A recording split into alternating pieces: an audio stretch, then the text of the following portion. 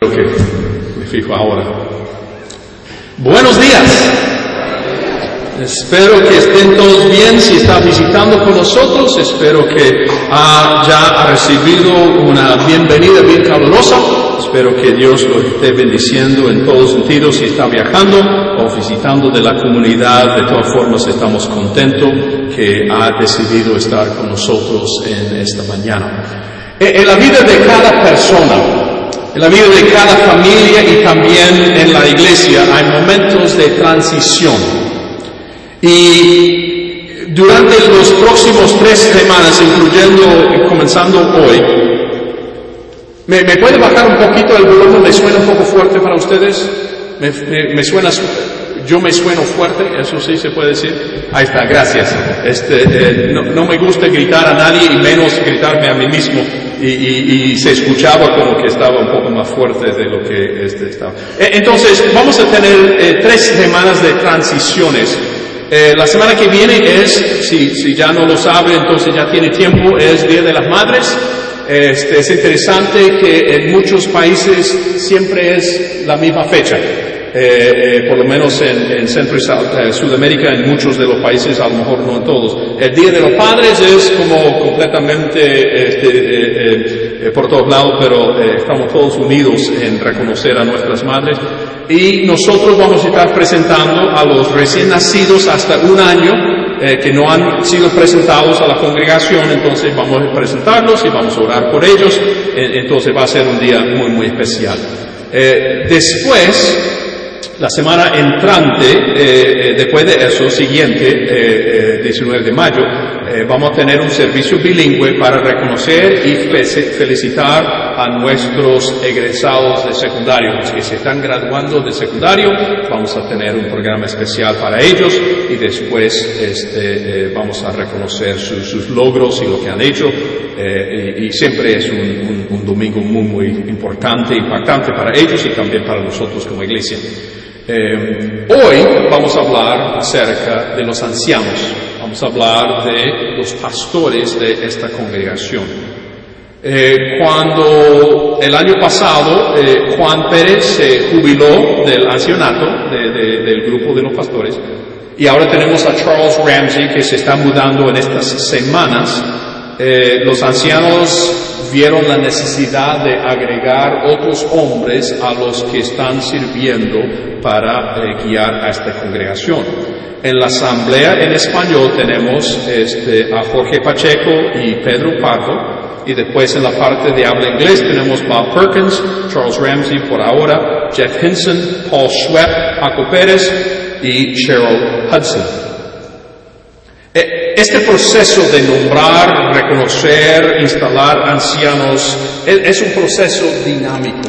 No es una manera muy fija en el sentido de que hay ciertos variables. Porque ustedes van a poder sugerir varios nombres de personas, de hombres que ustedes piensan que podrían ser buenos ancianos. El hecho de que usted los nombre no significa que ellos mismos lo quieran hacer. Y después, hay algunos que sí, otros que no, por diferentes motivos. Y voy a hablar un poco más de ese proceso al final. Pero en este momento no sabemos exactamente cuál será el fin de este proceso que estamos iniciando el día de hoy. Pero hay 2 cosas que sabemos con certeza. 1, Dios quiere pastores para su rebaño. Este es su rebaño. Y Dios quiere y necesita personas que están dispuestos a servir como los pastores de la congregación, los ancianos de la congregación. Segundo, no solo Dios quiere pastores para su rebaño, pero también Dios ha prometido estar con nosotros durante este proceso y caminar con nosotros en este sentido. Ahora, cuando llegamos a la Biblia, especialmente el Nuevo Testamento, hay 3 palabras que describen la función de anciano. Cada uno tiene su matiz y tiene su enfoque. La palabra más común en estos momentos, digamos, en lo que yo veo en la literatura, es la palabra anciano. Y la palabra anciano tiene que ver con su edad, está indicando una persona mayor. No todos los ancianos son indicados para servir en la congregación, pero la palabra sí significa una persona que tiene cierta edad. Porque se espera que una persona sirviendo como pastor de un rebaño o sirviendo como anciano va a tener una cierta madurez. Con esa madurez va a tener muchas experiencias y la posibilidad de discernir, de conocer y ayudar a la congregación. Entonces esa es la palabra que se usa mucho, es anciano. Una segunda palabra que no se usa mucho, la Biblia lo usa, pero por diferentes razones no se usa en el día de hoy, es obispo. No sé si ustedes han escuchado hablar de los obispos de la congregación.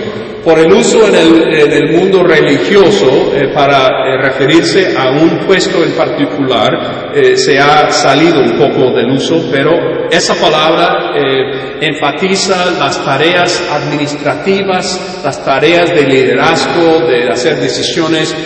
Por ejemplo, para existir como iglesia en este país tenemos que ser una corporación, legalmente. Y las personas que sirven son responsables, no solo por la cuenta bancaria, pero también por la propiedad y por todas las situaciones. Hay diferentes situaciones, entonces la palabra obispo indica un poco de esa función como administradores. La tercera palabra es la palabra pastor. Ahora, en el mundo religioso, esa palabra también se ha llegado a referirse a predicadores. Pero en sí, cuando la Biblia habla de pastores, habla de los ancianos, los obispos, las personas que están guiando esta congregación. Entonces, los hombres que mencioné están sirviendo como pastores de la congregación. Carlos y yo servimos como predicadores, como evangelistas, como maestros, pero no somos los pastores en ese sentido formal. Cuando llegamos a la Biblia, también hay mucha información acerca de pastores. Pero no solamente en la Biblia. Usted puede leer diferentes escritos del mundo antiguo oriental y va a ver que muchos reyes los llamaban pastores. Porque estamos hablando de un tiempo antes que había líneas y fronteras muy marcadas. Y ellos veían como un hombre llevaba un grupo de ovejas y dice, es como nosotros tenemos aquí con nuestro rey. Entonces llamaban pastores a los que sirvían como reyes en el mundo antiguo. Y es interesante que en la Biblia los dos hombres que más se reconocen como pastores reyes eran primero pastores de ovejas, reales, verdaderas, Moisés y David. Los dos aprendieron a liderar, guiar, a pastorear, sirviendo a un rebaño de ovejas, y Dios los agarró y los puso para entonces guiar a su pueblo. Entonces el concepto era muy común y todos en el mundo antiguo conocían lo que significaba ser pastor. Pero no todos los pastores de Israel y no todos los pastores en la Biblia eran buenos. Habían reyes malos, habían líderes de la iglesia o del movimiento del pueblo de Dios que eran malos, que abusaba el rebaño, el pueblo de Dios, que aprovechaba del rebaño para beneficiarse a sí mismo.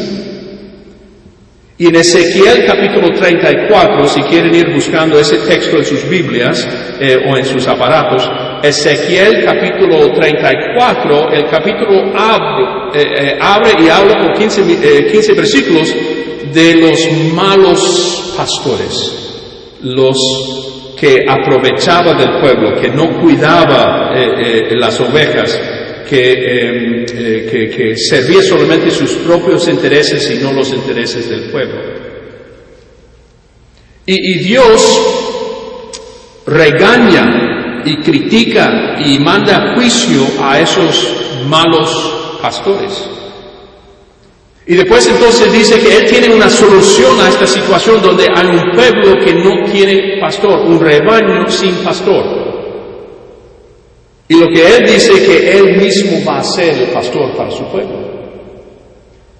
Y eso nos hace pensar inmediatamente de Jesús cuando Él dijo, yo soy el buen pastor. Entonces lo que nosotros vamos a ver es las características, el corazón, el espíritu de este Dios sirviendo como pastor para su rebaño. Porque eso nos va a informar y nos va a ayudar a entender qué es lo que nosotros debemos buscar cuando estamos nosotros pensando en pastores para este rebaño. Entonces vamos a comenzar leyendo el versículo 11 de Ezequiel capítulo 34. Así dice el Señor omnipotente. Y quiero que se fijen cuántas veces dice yo lo haré. Dios es la persona que está haciendo. Él está asumiendo la responsabilidad para guiar a su propio pueblo. Yo mismo me encargaré de buscar y cuidar a mi rebaño. Como un pastor que cuida de sus ovejas cuando están dispersas, así me ocuparé de mis ovejas y las rescataré de todos los lugares donde en un día oscuro y de nubarrones se hayan dispersado. En el contexto histórico de este mensaje de Ezequiel, Dios está pensando en esos que fueron llevados a cautiverio. Ese día tan oscuro cuando los arrancaron de sus hogares, de su familia y los llevaron a un país desconocido, en exilio, en esclavitud, en cautiverio. Pero también lo que significa para nosotros es a veces esos días oscuros y esos días llenos de nubes tan oscuros y fuertes nos desanima de tal manera que nosotros como nos apartamos. Entonces el pastor es el que toma la iniciativa para ir en busca de esas ovejas. Yo las sacaré de entre las naciones, las reuniré de los países y las llevaré a su tierra. Las apacentaré en los montes de Israel, en los vados, en todos los poblados del país. Las haré pastar en los mejores pastos y su aprisco estará entre los montes altos de Israel. Allí descansarán en un buen lugar de pastoreo y se alimentarán de los mejores pastos en todos los montes de Israel. Yo mismo apacentaré a mi rebaño, lo llevaré a descansar, lo afirma el Señor omnipotente. Es interesante ver la similitud entre las ovejas y nosotros como personas. Porque las ovejas son un poco más miedosos que, por ejemplo, otros animales. Y las ovejas no pueden descansar si realmente no se sienten seguras. Y cuando se sienten seguras pueden entonces acostarse y ponerse, digamos, en el zacate, en el pasto. Pero mientras no pueden. Entonces el Señor Dios los está llevando y está llenando sus vidas de tanta seguridad que ya saben que sí pueden descansar sin ningún problema. Buscaré a las ovejas perdidas, recogeré a las extraviadas, vendaré a las heridas, fortaleceré a las débiles, pero exterminaré a las ovejas gordas y robustas.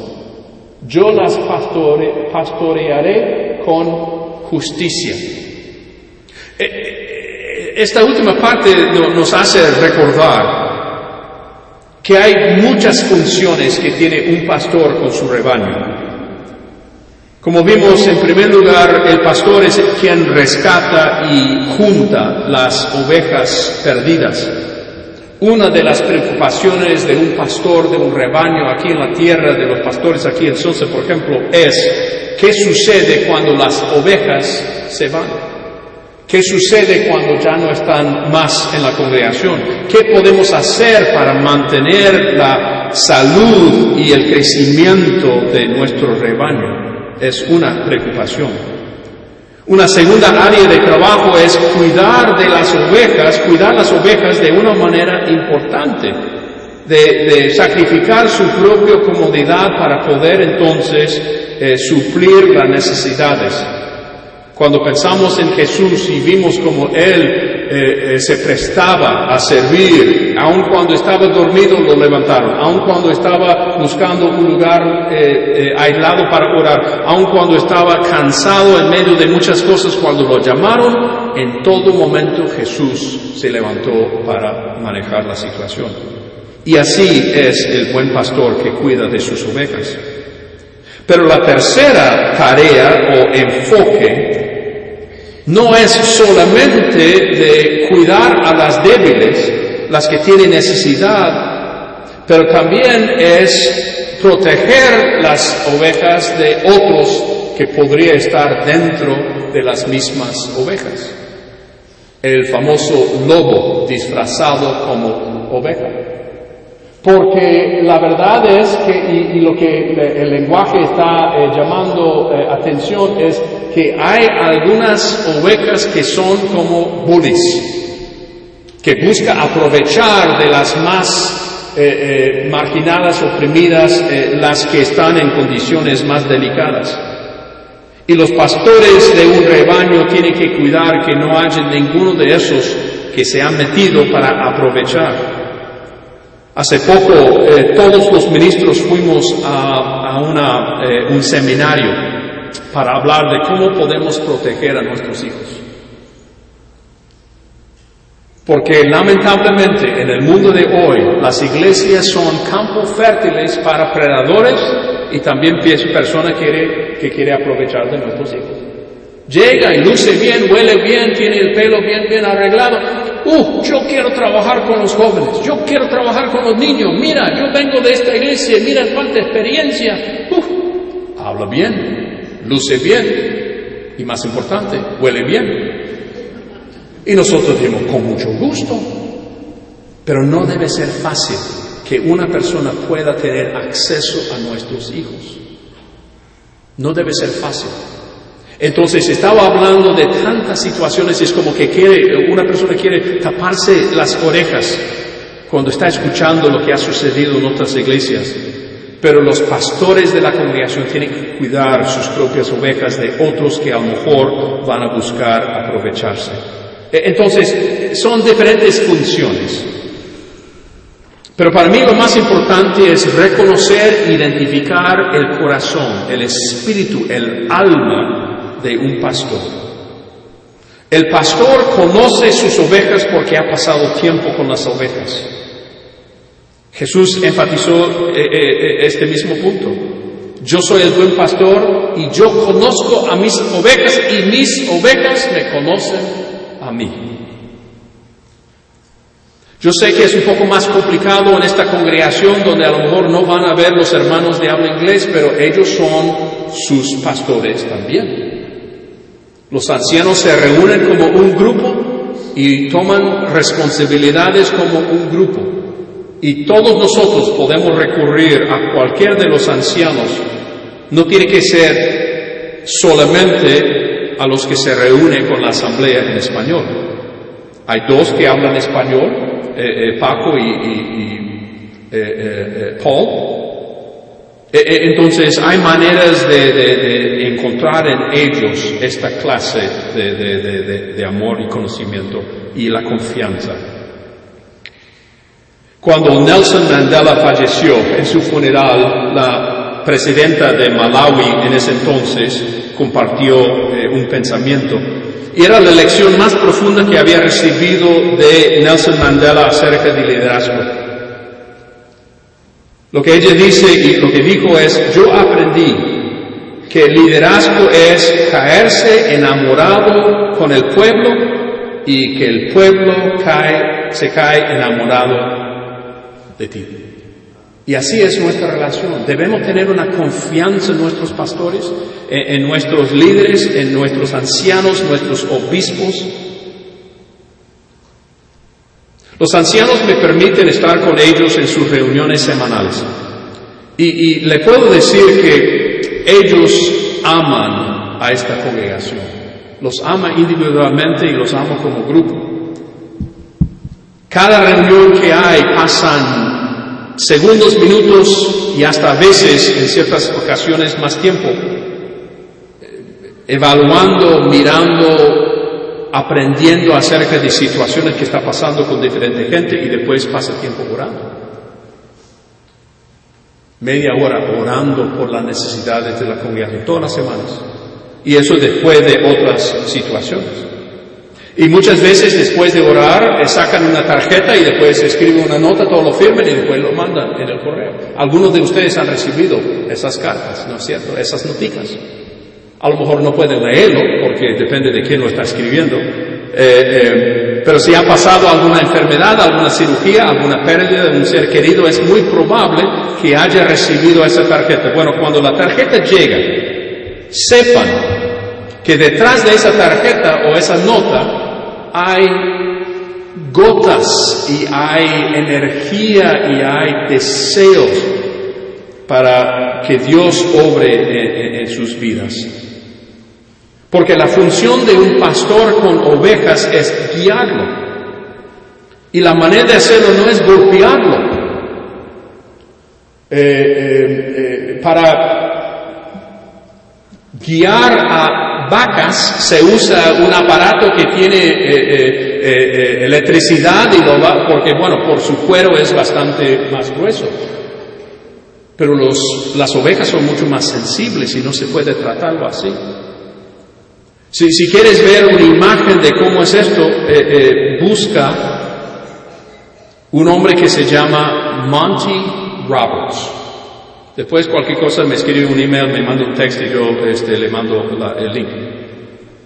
Él es el que se llama el horse whisperer, el que susurra a los caballos. Él fue criado dentro de un contexto de dominar y domar caballos, corceles, caballos salvajes. Y lo que él dice es que la práctica en ese entonces era pegarle y romperle el espíritu para poder domarlo. Así es como se hacía. Y él dice que eso no le pareció lo correcto, entonces comenzó a observar los caballos, comenzar su comportamiento, analizar. Y él encontró una manera para unirse con el caballo para poder entonces lograr en 30 minutos un caballo salvaje del monte de no sé dónde, que jamás ha tenido una montadura en su espalda, en 30 minutos dentro de un corral encirculado, él lo puede domar hasta el punto de poder entonces poner su montadura y subirlo. Y sin pegarle, sin gritarle, sino que le habla, camina al lado del caballo. Y es impresionante ver eso suceder. Y yo creo que es lo que Dios ha hecho con nosotros. No nos intenta convencer con golpes, con gritos, con palabras fuertes. Él ha venido a ponerse al lado de nosotros en la forma de Jesucristo para que nosotros supiéramos cómo es un buen pastor. Y después, cuando nosotros estamos pensando en pastores para este rebaño, ya sabemos a qué anhelamos. Primero de Pedro, capítulo 5, dice esto: a los ancianos que están entre ustedes, yo, dice Pedro, que soy anciano como ellos, testigo de los sufrimientos de Cristo y partícipe con ellos de la gloria que se ha de revelar, les ruego esto: cuiden como pastores el rebaño de Dios que está a su cargo, no por obligación ni por ambición de dinero, sino con afán de servir como Dios quiere. No sean tiranos con los que están a su cuidado, sino sean ejemplos para el rebaño.